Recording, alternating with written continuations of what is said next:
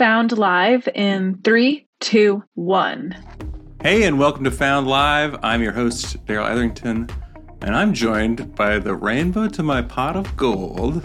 I love that one. I know, because we're breaking with tradition. It's not actually related to our guest today. It's related to the day it is, even though the podcast doesn't come out on St. Patrick's Day. So you're I don't know when St. Patrick's Day is. I'm following by... I think it's today. This is Maggie's It is cue. today.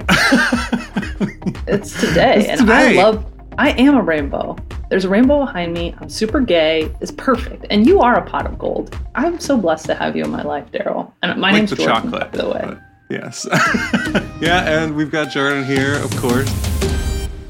Very exciting. This week, we're doing a live recording of Found. Found, of course, TechCrunch's podcast, where we talk to the founders behind the startups and get the whole story. And it's a terrific, in-depth look at people's founder journey and not everything that you would hear just from reading an article, right? Mm-hmm. So we do this every other week. And then next Thursday, in between our shows on Thursdays, you can hear Equity live. So please come back and do that. That's our other podcast here at TechCrunch. And if you're watching this on Twitter or YouTube, that's great. That's fine. We love you. We want you to do that as well. But you should come to Hopin, which is the platform that we use for interactive elements here. So that means you get to ask your questions of our founder live on the show. So you can go ahead and find that either in the description or pinned on Found and TechCrunch's Twitter, and you can register for free and come into Hopin and join us here. And I also want to remind folks today, before we get into the episode, that coming up we have one of our marquee events. So Early Stage is coming up on April 14th.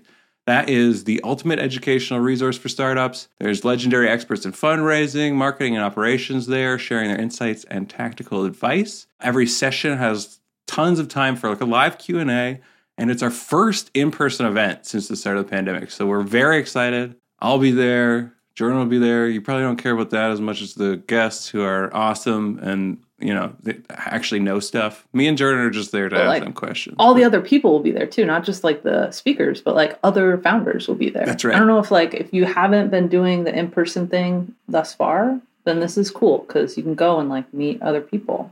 Yeah. And great way to get back into the swing of things. Yeah, I'm so sick of my current group. Like, let's get some new faces in here, right, Darren?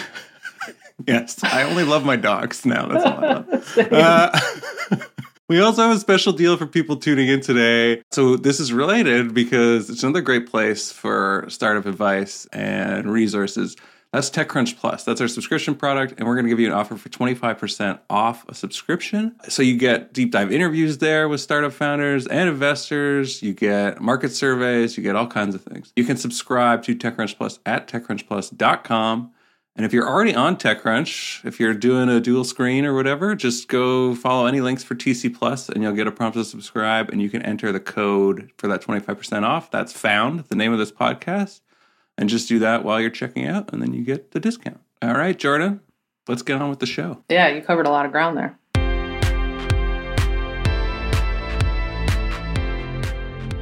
Our guest is Shivani Siroya from Tala. Awesome. Hi, everyone. What's up, Shivani? Thanks for being here. Thanks for sitting through all the promos. That was Yes, I know it can't be. It's probably not pleasant for you, but we appreciate it. We got to tell the people, though. Smile through it all. Yeah, you did. You put on a brave face. So Can you maybe like launch us in for folks who don't know, what are they doing? Why don't they know yet? But just in case they don't, why don't you tell people like high level what Tala actually does and is?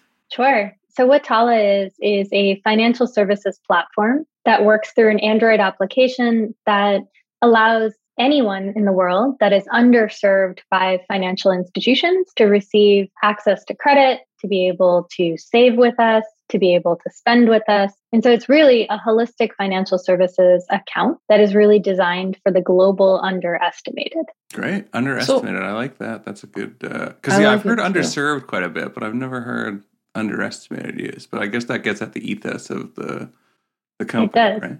Yeah. Yeah.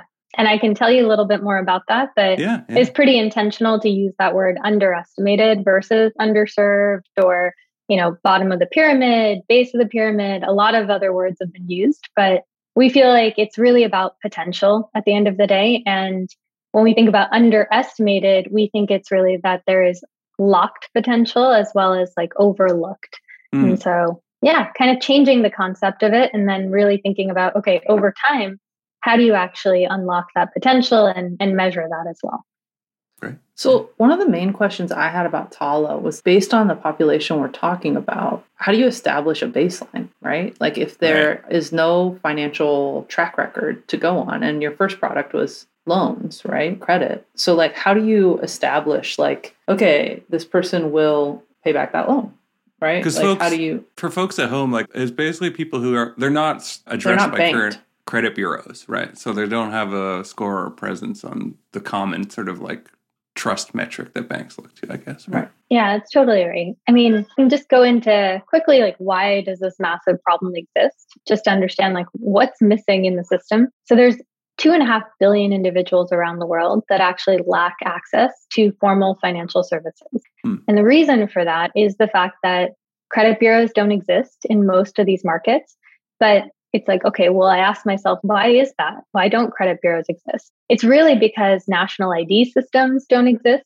As an example, one of the markets that we work in the Philippines, there's 17 different forms of identity that are accepted. It's not really easy to just walk into a bank and then have the bank really understand it. It's time consuming, it's costly, it's all in person. So when we think again about the underserved, they're not living normally just, in close proximity. Or when you think about that loan officer, they're not necessarily going to go find customers themselves. They're just waiting and want to make the process simple. So that's one piece of it. But the bigger piece is that 85% of the world is still cash-based. They're spending money, they're saving money, they've got all that purchasing power, but we just don't see it because it's not sitting, again, on a credit card statement. It's not sitting in a place where you can just connect into Plaid and bring that data in. It's all in cash. And so that's the other piece is credit histories are missing. It's hard for us to really understand what is the true capacity of these billions of individuals.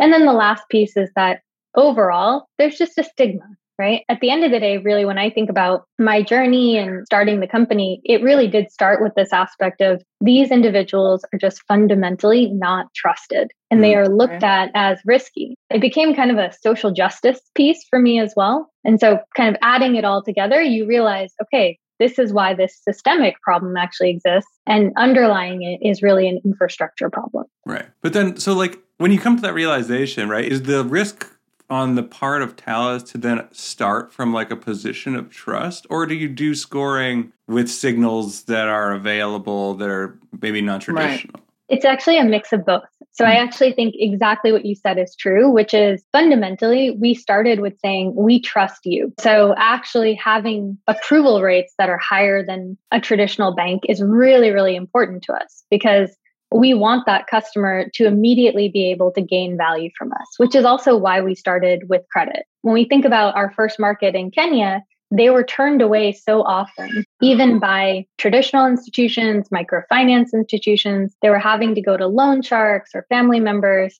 So when we actually put out our first loans into the market, customers turned around and actually said, this is the Kenya we want, right? And it was fundamentally kind of flipping the system, putting the power in their hands to download an app, give us permission to access the data, and then to actually be able to test this model. And then from there, it was really saying, okay, based on us putting out these initial loans, we worked backwards to build a credit model. And so at this point, we now have our own proprietary credit scoring. Oh, great. Nice. That's based on what? Like you said, to capture that data, what kind of data is it looking at on the phone to understand if you've been not served by any financial institution? How are you measuring that? So I guess I jumped forward before telling you a little bit about my journey, but part of the journey was actually studying daily life data. I ended up actually interviewing and observing the daily life of about 3,500 individuals around 9 different countries. And what I realized was that there's an enormous amount of this information. I would go to work with them, I would sit in their stores, and I would understand how many, customers came in that day, how many products they sold. I was there at the end of the day when they counted their cash. I would go with them to the market afterwards and understand, okay, how do you decide how much to put towards inventory for the next day? Right. Do you decide to pay this particular bill first? But essentially just following money around and really witnessing all of that kind of mental math. And then I asked myself, okay, well, what do I see as commonality? Where would I actually be able to find this information? And so that's what led me to mobile devices. And when we think about, again, the kind of data that exists on mobile devices or Android devices in these markets, it is actually a lot of information that can be proxies for cash flow history. Right. And so it's essentially your whole computing life, right? Like it's exactly. it's the one device for most people. Exactly. And because it's the lifeline, even if you switch, let's say you'll never really switch your phone number. It's the piece that allows you to continue employment. If you're a business owner, it's how your customers are coming to you. And so what we find is actually that SIM card as well as the phone number, that is consistent. This solves your problem of the various IDs, identity, right? Yeah. And then, I mean, there's another piece of it, which is you also want to add in, we've also built our own digital identity verification as well as KYC, because even if a customer keeps that, right, they may still have different identities or different IDs that they're bringing into the application. Yeah. You have to also kind of verify all of the pieces together. Right.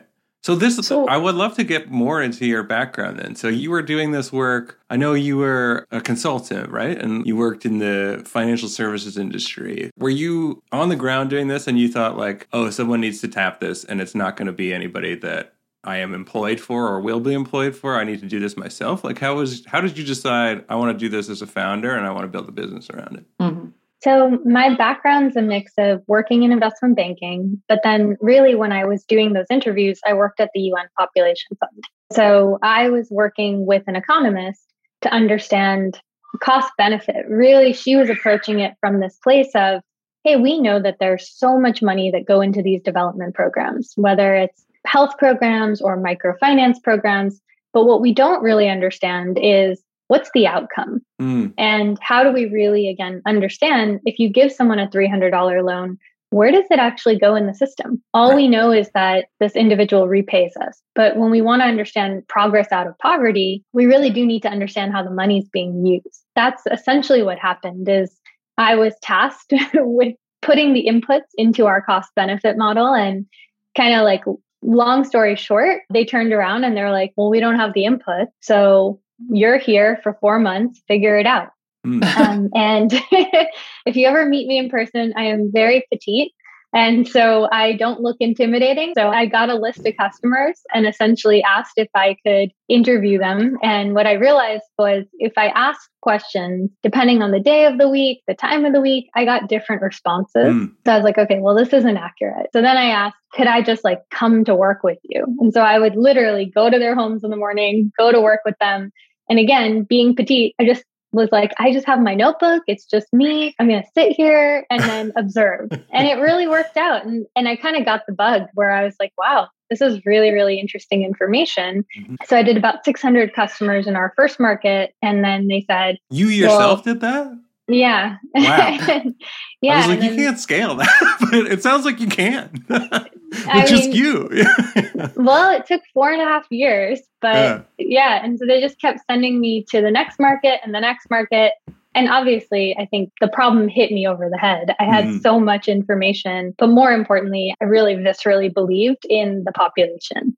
Came back to the US and quit the UN because I didn't really need to collect more data. I felt like something had to be done. So learned how to code and started using my savings to test the model. Nice. Learned how to code, just like as a sidebar, just like, and then I just like quickly learned how to code. Added this crucial part in. Yeah. But like, I think so we talked to a lot of people who are like, we were talking about early stage, but I remember, the advice often from them or from founders on this is you got to talk to your customers early and make sure you have that close feedback loop, but nothing even comes close to the experience of like having followed, what did you say, 600? You said 600, right? Like 600 people in their daily lives. Right? More like than total. That, right? Yeah. That, and before they even became your customers, you knew them on a very close basis, right? Like you knew their actual daily routine. So that must have been invaluable when you were going into discussions with like first hires, with investors, with everything. Because for me,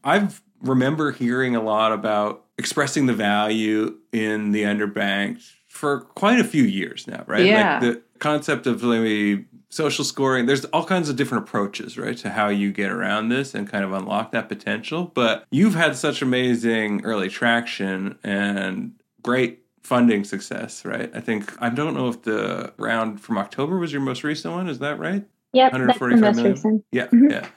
But like just done tremendous there. So when I'm looking at all that, I'm like, what is the secret to Tala? But it sounds like this is really the secret. I mean, was that the case when you were in these conversations with investors, or what was really the thing that kind of convinced folks? I think it's a good question, because the first thing I always tell people is, people that join the team in general, I never thought I was going to be an entrepreneur, right? I never thought I was going to be a CEO or a founder. For me, I think the difference was maybe approaching it from just, hey, I see this massive problem, and I didn't really see blockers because I never thought it needed to be done in a particular way. I just knew, okay, I come from a private sector background.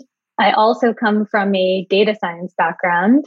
And so now I'm going to think about what are the tools or the path that gets me closest to actually solving this problem. Maybe there was a little bit of naiveness in that. Probably very useful to have that, right? Like it can be because I was just willing to ask for feedback all the time, whether it was an investor, a potential teammate, a partner, anything. I just wasn't worried about sharing the idea. And so I was able to hone in on that model just by conversations and then not feeling disappointed. And then I think the second piece is because, again, I wasn't just focused on raising capital in those early days. I was focused on getting a prototype out so that when I had those first investor meetings, I actually had results. I could actually talk about the product and talk about the whole, the why of it, who the customer was, and then what data I was already seeing. Can we talk about the fundraising part, right? Because going in with an MVP and also being like, hey, I've spent the last 4.5 years talking to potential customers is like two big wins, right? Two big boxes ticked right off for those investors. But what else went down, basically, right? What else were you talking about? What were some of the early questions that you got or hesitancies that you kind of had to deal with? And also, how did you go about choosing the right VCs for you? I think the first piece I'd say is in terms of what were some of the challenges, I would say that scalability initially, a lot of investors said, oh, it's great. It works in this market, Kenya, but can it actually work across the world? Because there was that question of, are culturally the markets the same?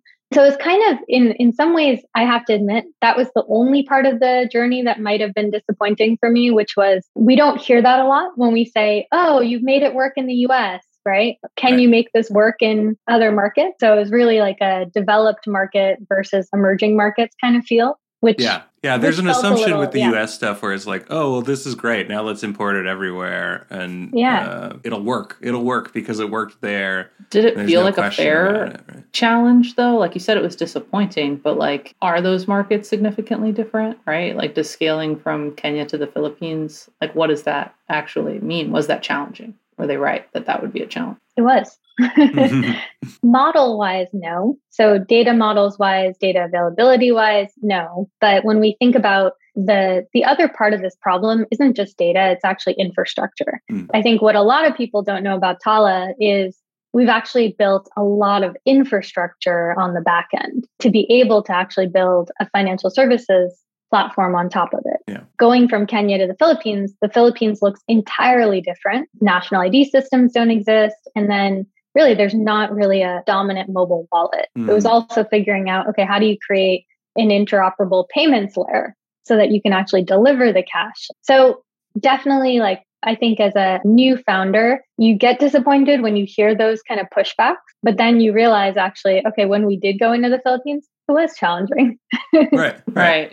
Yeah. But a solvable problem, right? Because you still had the confidence of I know the fundamental problem is the same. It's just... It's the in-between parts that we need to address. Those are very thorny in-between parts when you come to financial systems, right? And how money moves infrastructure-wise, like you were talking about. That can be a monumental task, but I feel then once you have the rails in place, it is scalable across the entire population, right? You need to do the hard work once in each market, but then you're set up. Is that kind of how you got around that? Or what was the answer once you went back to those folks? No, that was exactly it. It was really saying, okay, the way I answered it actually was that the Philippines, turns out, resembles most of the world. Oh, okay. It turned out that Kenya was actually kind of it, and we know this, it is a little bit of a unicorn in terms of the kind of technology and infrastructure that exists. But the Philippines actually works the way Mexico works, the way India works. A lot of other countries resemble it. What we were able to show is, okay, we do need to build some new stuff to make our product work in the Philippines. But once we do that, we can go very quickly into Mexico. We can go very quickly into these other markets. So that was kind of that impulse of being able to say, oh, okay, investor, we have this massive market opportunity. And by us going into our second market and you helping us do that, we will be able to unlock a lot more markets. Right. And so again, that scale piece can be achieved. So did you, when you were talking about you helping us, did you pursue strategic investors who specifically had kind of the skill sets to help you navigate some of those infrastructure challenges? Not in the beginning. In the beginning, I really focused on investors that understood, this is a massive opportunity we're going after. So investors like lowercase capital, thinking again about ecosystems that we're building, and then thinking more from a customer lens. And then in the next few rounds, then I think by our Series C, essentially, we brought in a strategic, which was PayPal. And again, it was more exactly to your point, saying, what can we learn from their team in terms of how they've scaled across markets? Did you have any, I was talking to, I think her name's Rachel Carlson from Guild Education. And there's some reminiscent bits here, right? Because Guild focuses so much on kind of like the blue collar worker or the no collar worker learning and leveling up. And she was talking about her litmus test for investors, because there were some investors who just fundamentally misunderstood from the get. They were just like, oh yeah, my son really wants an MBA. Maybe that'll work for him. Or I have a graduate student cousin who really wants to get into IBM and get a job there. Is that right? And she was like, okay, well, you're just you don't get it and you don't have any curiosity about this thing that you don't get. So I know it's a no-go for you, right? Did you feel like you had to navigate that piece in fundraising as well, where it was just oh, you're just not going to get it. And you're not curious. So I'm just not going to waste time anymore. Or were people really, because it does feel like the unbanked, right? This whole, like Daryl said, it's very popular in terms of entrepreneurs thinking about it and understanding, okay, it's a clear problem. It's a big problem. We all know it's a problem. And it could be massive financially to solve it. Yeah, huge opportunity. So we hear these pitches all the time, and yet Tala has been so wildly successful. But I'm just curious if there were investors that still didn't get it, or if that was something that you had to deal with. Totally. And I think I started I think an investor that joined us probably in the Series A or B, he told me this thing once, and I think it's one of the best things I've ever heard, where he said, your job in those early meetings is actually to get to know as fast as possible. Right. And to know that. And it became clear to me really quickly who was going to be interested and understood it and was going to be a part of this, so that I actually didn't focus on those people. And so it was, again, that aspect of as a founder, so much of this is how do you emotionally keep doing it as well? And so for me, it was oh, that person doesn't get it. That's fine. Right? I don't want that individual on our board, because then I'm going to be troubled by that all the time. Mm-hmm. And so instead, I looked for individuals when we were having the conversation that would actually, there's that subtle thing sometimes, I don't know, that investors started doing, which was they would switch from, oh, I'm excited to do such and such thing. But they would actually switch from that to say, I can't wait until we go. Right. To Kenya, or we do it. Yeah. And you're oh, all right, that's very different, Yeah. That's funny, because I see that all the time, right? Especially on VC Twitter and just talking emails, whatever. We always see VCs saying, oh, we did this. And I'm always no, you didn't do anything. And maybe that's unfair. I always think, I'm being mostly funny, but I do take a little bit of is that a good signal, or is it you claiming credit? But it sounds like that you find that is actually a positive signal. This person is going to be very involved. They see themselves as aligned to the thing that we're trying to do. It's a good signal for you as a founder, rather than somebody being through, right? It's a good signal before they've written the check, and then once they've written the check, stop taking credit. Stop taking credit for what we did. Yeah. At least gives you a sense of, you're saying, Jordan, right? At least in the beginning being all right, we're going to be all a part of a team. And so you start to get a little bit of a sense of how do they think about it? Is it really just them directing feedback at you, or we're all taking it in together? I don't know. I also think of it as, again, the journey that Tala's on. It's one that, again, the work doesn't stop for us until we get to that 2.5 billion. And even then there's going to be more. I need folks that are actually willing to be partners. Right. Yeah. For the long haul. Yeah. Since you're a Found listener, I'm going to bet you're also pretty interested in startups and technology. Great news. We're going to give you an offer for 25% off a subscription to TechCrunch Plus. TC Plus is our premium product, and what you get there are deep dive interviews with some of the best startup founders and investors in the industry. You get surveys of different investors in different areas of expertise and geographies. You get market maps of opportunities in new and emerging industries, and you get deep dive looks at some of the hottest startups out there. You can subscribe to TechCrunch Plus at techcrunchplus.com. That's probably the easiest way to get there. Or if you're already on TechCrunch, just follow the links for TechCrunch Plus and you'll get a prompt to subscribe. Once you're there, just enter the code, which is FOUND, the name of this podcast, during checkout, and you'll get 25% off a 1-year TechCrunch Plus subscription. So one of the questions that I had, because I do want to kind of and I feel like we've been doing this, is dissect Tala's success. Because again, it can't be overstated how many, I know just for me personally, how many pitches I've gotten and pitch offs and all of the stuff that are focused around this same area. And one of the questions that I had was around prioritization, right? Because you guys have done a lot. You think about just geographically spreading across the globe, and then also how you introduce new features and products and the timing of that and where resources and energy go. And you seem to have done it really well. And so I'm just wondering, is there a central North Star, or is that something that's taking up most of your time and energy trying to figure that out? Or is there this guiding principle that you're okay, we know what we have to do next because of this kind of anchor that we always lean back on? Or how do you go about doing that? Because you seem to have done it really well. Thank you. I mean, it always feels really messy inside. I think the first part, it might come back to, for me, it's that North Star. It guides also our culture internally, our values internally. And so a lot of it just all lines up together for us in terms of this aspect of trust. So if I go back to that, as well as go back to really our mission as a company is to accelerate what we call financial agency for the global underestimated. So if we're thinking about agency, we think of it as, okay, how are you, a customer, underserved, underestimated customer, actually an agent of your financial life? You need to be able to actually have access to capital, and then you need to be able to have choices and control. We started with that access piece first and launched the credit product in Kenya. And then from there said, okay, unless we prove that we can take this credit product globally, we can't actually really prove that this underestimated population can be served in this scalable way.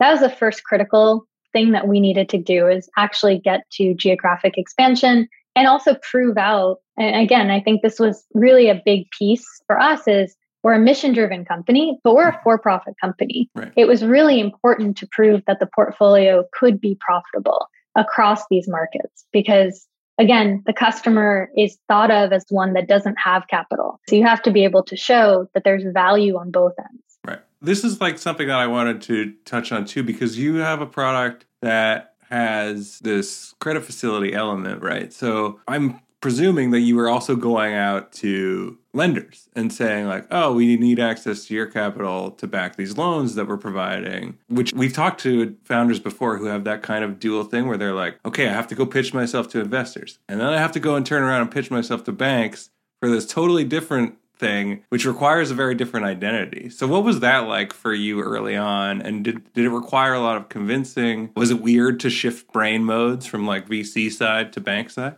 Totally. Yeah. I mean, VCs are looking for the 5x, the 10x multiples. They're looking for that. And then banks are looking for consistency. Yeah. They just want to see predictability in your business. Right. And the wild swings is definitely not what they want. Yeah. They're no. Here's the door. Yeah. But I would say that we stepped into it. So we gradually started there, and we said, once we got, I think, our first nose on the traditional lender side, we said, okay, well, we need the capital to be able to prove that the loan book actually works. We actually went to our equity investors first, and we said, would you be willing to experiment with us? So rather than actually use our equity dollars on this, we want you to give us debt. And so we did. That was pretty cool. We created a really small facility initially, and it was great for us because we actually got to test out, essentially prove that all the mechanics of how we would do this in a more formal way actually worked. So we did the reporting out, all of the measures were proven out. From there, we moved from individual to venture debt. Then we moved from venture debt to institutional. And so essentially moved all the way to off balance sheet. Great. Yeah. So you just built up the base so that you could go to the traditionals and be like, look, it works. Don't worry. You can see how it works. Yeah, we had the historical data by that point. That's great. Yeah. So thus far, can we talk a little bit about your leadership style? Because thus far you've described yourself as like petite and like sitting there with your notebook, right? But like you're making big decisions with a big workforce under you, right? So like, how do you think that the people who work with you most would describe you and the way that you kind of like lead the company? Question. Thanks. Beating out the audience so far. I mean, I think they would describe me. I'm definitely collaborative. I think maybe what you touched on is I do have a North Star. So there is that aspect of I want everyone to actually be able to learn, grow, stay curious, and ask the questions. I'm learning this over time. Sometimes when you do have that kind of really like focused conviction, it can help your team to actually just come in and cut through some of the noise and get us close, like faster towards our destination. And so I think they would actually all say that Shivani actually knows exactly what we should be going after. And then I think the how starts to actually be where teams can get creative and can actually, again, excel in their own growth and skill set. But our team would actually say that the what and the why are pretty clear for me. Well, and that like makes it a little bit easier, right? Because like there's some level of predictability with you as well, where like we know that she's either not going to go for this or she's going to be totally for this, right? Based on... But you can always backwards logic from the goal, right? And be like, well, does it serve the goal? And yeah. That is super useful and not as common. I think it's like a thing maybe listeners will think like, oh, but like, you know, a lot of obvious. Founders have that, right? But no, not the case. Speaking from personal experience, you know, people have all kinds of priorities and they might be very changeable day to day. Right? Totally. And especially in the VC world, right? When you've like sold equity, that sometimes that feedback can become overwhelming. And especially when you have a term sheet with 20 different names on it. It can start to feel very rubber bandy, I think, for founders, you know, to like stay oriented to something central. I totally agree. And I also think, I mean, a lot of founders have had to be tested in ways, you know, in the last 2 years than they've ever been, right? Where it's like you have that clear North Star, but you also you want to survive because you want to be there for your customers at the end of that time. Yeah. That can be, I think, difficult when you especially have that kind of bold vision to not be able to take some of the bets that you want to make. Yeah. Speaking of the past few years, I think I read in the TechCrunch article that in some ways, you know, the pandemic has had benefits for you because it means people were doing much more on their devices than even before, like even for cash transactions or stuff like that, right? But you also alluded to the challenges of running a company, right? So like, what has that been like for you? Like, did you have to pivot to a remote model, or how did you deal with it as a leader and also having like a company through the scared pandemic? And stressed employees, right? Like things were pretty chill up until the pandemic hit. Trump wasn't going to be president anymore. Like things were looking up, and then March was like, Yeah, it's actually, and this week we celebrated the second year of one of our executive team members. He joined the company actually 2 years ago, exactly yesterday. Oh, wow. Which was, I think, the day after the pandemic. So to put it into context, we were all very happy. And then I'm like, oh, God. But no, I mean, we've got a global team. We took the entire team remote in 48 hours. Wow. And I would say that, I don't know, one of the awesome things about being such a global company and working in these markets, we had a very different seat at the table than I think most founders do, because we were sitting in the US, obviously experiencing it. We're also able to see firsthand what we're all 4 totally different markets across 3 continents. How were they actually facing it? And it ended up like, again, at the time was so, so hard emotionally, just logistics wise. We couldn't lose any business continuity and we actually didn't. So we sent out laptops. We got internet into the homes of a lot of our teams in our markets. We did all of that in 48 hours. And then, the cool part is we are now remote first. So it ended up being something that we decided to keep. Nice. We kept our office spaces, but more for intentional meetings and gatherings. But now we can actually hire anywhere. And so that feels cool. Really, really hard at first. Took us about, I would say, a year to really get good at it. But I feel like we're getting better day by day. Yeah. So was it a challenge for you specifically? Like, how did you feel about the remote shift and how do you feel about it now? Because I know it's like, depending on what your previous experience was, it can be a major change, especially if you're trying to like oversee an entire organization, right? It's a very different kind of. You have to like have, but if your North Star is trust, right? Yeah. Well, so we always had a global team. So in that sense, it's never been an issue, right? I was always doing calls morning, night. Yeah. I think the thing I miss the most is probably not being able to travel to our markets as much as I used to do. Yeah. That actually was the hardest is, for me, again, that North Star is this customer. For 2 years, I haven't actually been able to be firsthand witnessing it. And we haven't been able to do as much of that in-person user research as we used to do. And so that's been, I think, the challenge is figuring out, okay, what are new ways to kind of derive those local insights? Right. And we've used a lot of technology to do it, but I think it's great that now the markets are also opening up. So we're getting back to being in person with our customer at least. Yeah. Did that change around your roadmap? Did you say like, we're going to like pause some expansion things and then focus on building out features instead or something like that? Because it sounds like it would be hard to do more geo expansion if you can't do this in person. So we had two things. I would say the pandemic for us really changed, to your point, the aspect of how we wanted to deepen value. It was really saying we had already opened up 4 markets by that point. And you're right, we had other markets on the list, but the pandemic showed us that our customers really needed more than credit immediately.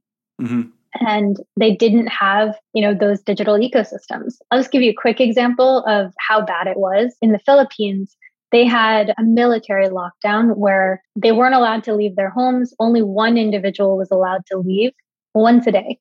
Wow. And so, very different than the U.S. lockdown. I'm Canadian, so we had a semi-real one. We never had the U.S. never had a real one.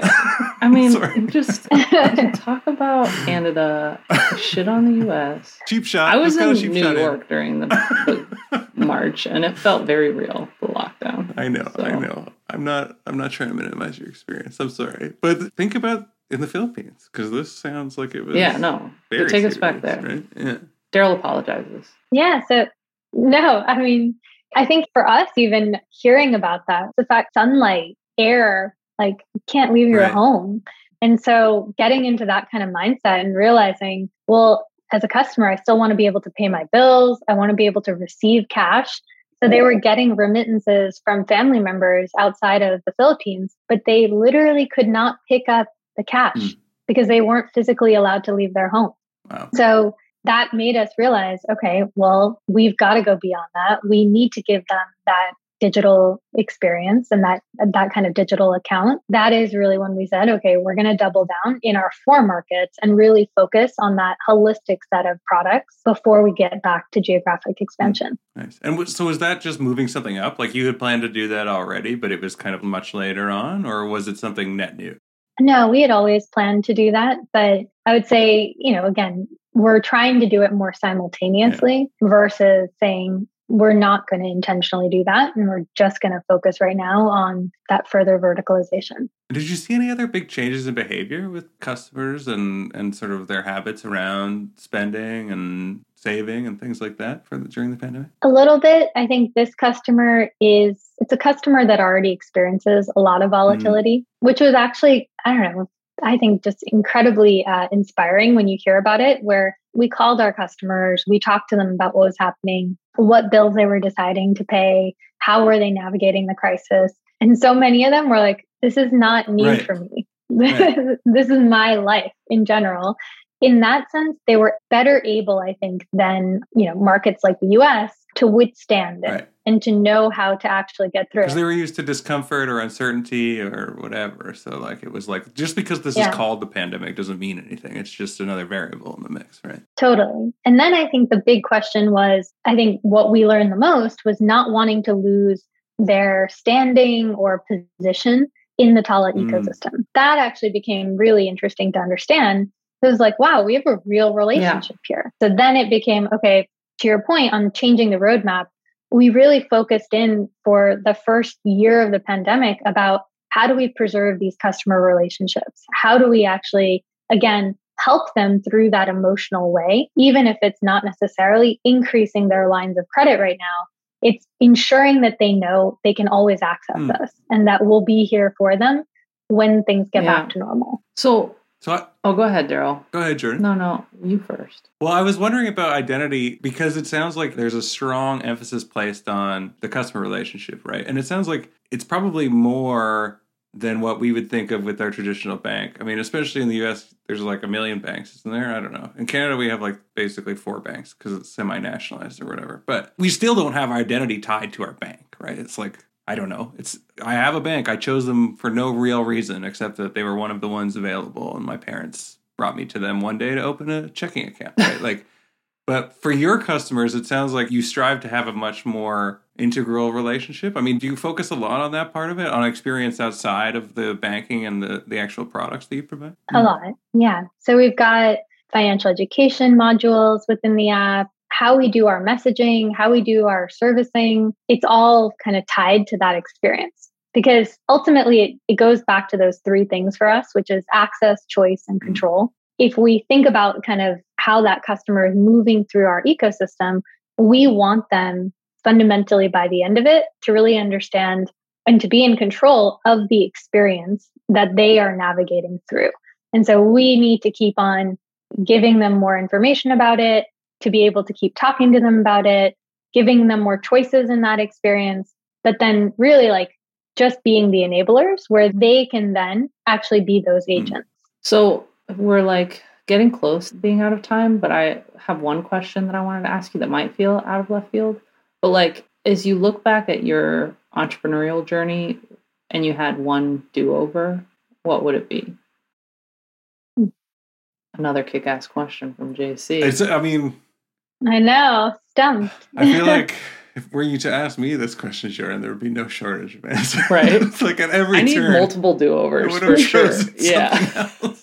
I think maybe without going into detail throughout this journey, I would say as our company has continued to mature, there have been those times where, not to say that our North Star has ever changed or that I have let go of it, but there have been times when I think I have thought a lot more about the longevity versus the boldness of it. And I think that kind of, as you go through the journey, sometimes I would say you lose that risk appetite. Right. The only thing I can say in terms of like looking back that I would change is there was one moment that I definitely felt like my risk appetite changed because I started to bring in a lot of other things into my consideration or into my scorecard. And the good news is I would say that it's gone back to what it used to be. And so I just wish maybe for those particular few months, I hadn't changed that. So how do you regain your risk appetite because that's, I think, a challenge a lot of folks face, especially more people on the balance sheet, matures. More customers, right? Like more investors, more debt. Like all of those things make it hard to go back to being like, no, let's take this risk. Let's take a chance on this. Let's place a bet,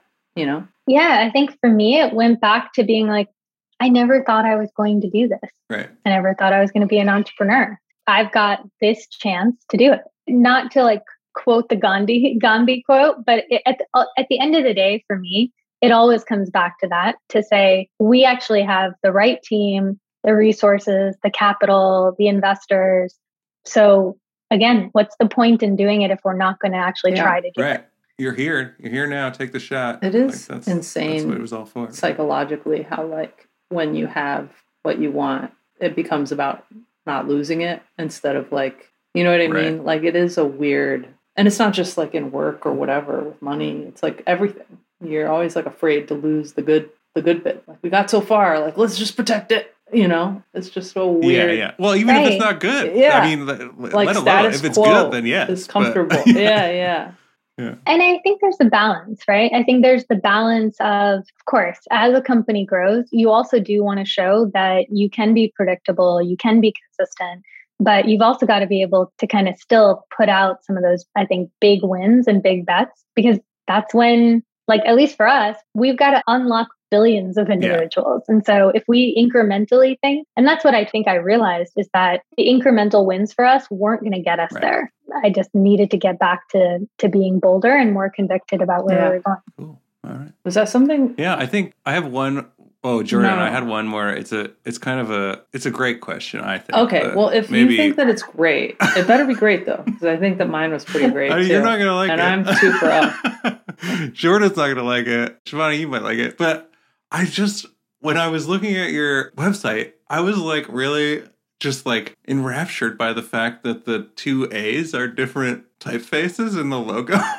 Yeah. Jordan, I'm so glad you noticed that. This is a great question. I loved it. I was like, oh, this is great. And it makes a ton of sense with the brand. But I want to hear if you have any thoughts or explanation behind it to see if I was right about my guess about it. But yeah, like it feels like it's like, well, I mean, we're serving. Well, let her do it before you predict it. I know, exactly. I didn't want to give it away. Yeah, don't give it away. No, it's super intentional in that so the type form, like it basically resembles architecture in our market. Oh.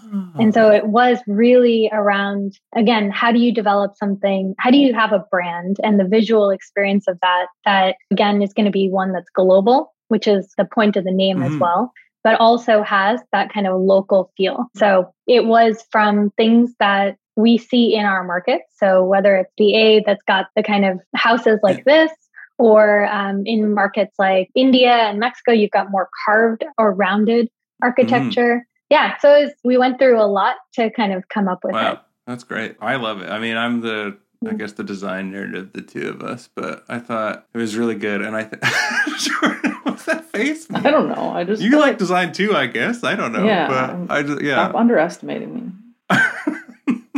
I don't. I'm not a nerd about anything. Well, thanks very much, Shivani. It was great to have you here today, and had a blast talking to you. Really, really enjoy hearing about how Tala came to be and its mission. And I think you're doing a great job, and can't wait to see more out of Tala. Thank you so much. All right. That'll do it for Found. Take care, everyone. Found is hosted by myself, TechCrunch news editor Daryl Etherington, and TechCrunch managing editor Jordan Crook. Yashad Kulkarni is our executive producer. We are produced by Maggie Stamets and edited by Kel Keller. TechCrunch's audio products are managed by Henry Pickavet. You can find us on Apple Podcasts, Spotify, or wherever you get your podcasts, and on Twitter at twitter.com/found. You can also email us at found@techcrunch.com, and you can call us and leave a voicemail at 510-936-1618. Also, we'd love if you could spare a few minutes to fill out our listener survey at bit.ly/foundlistenersurvey. Thanks for listening, and we'll be back next week.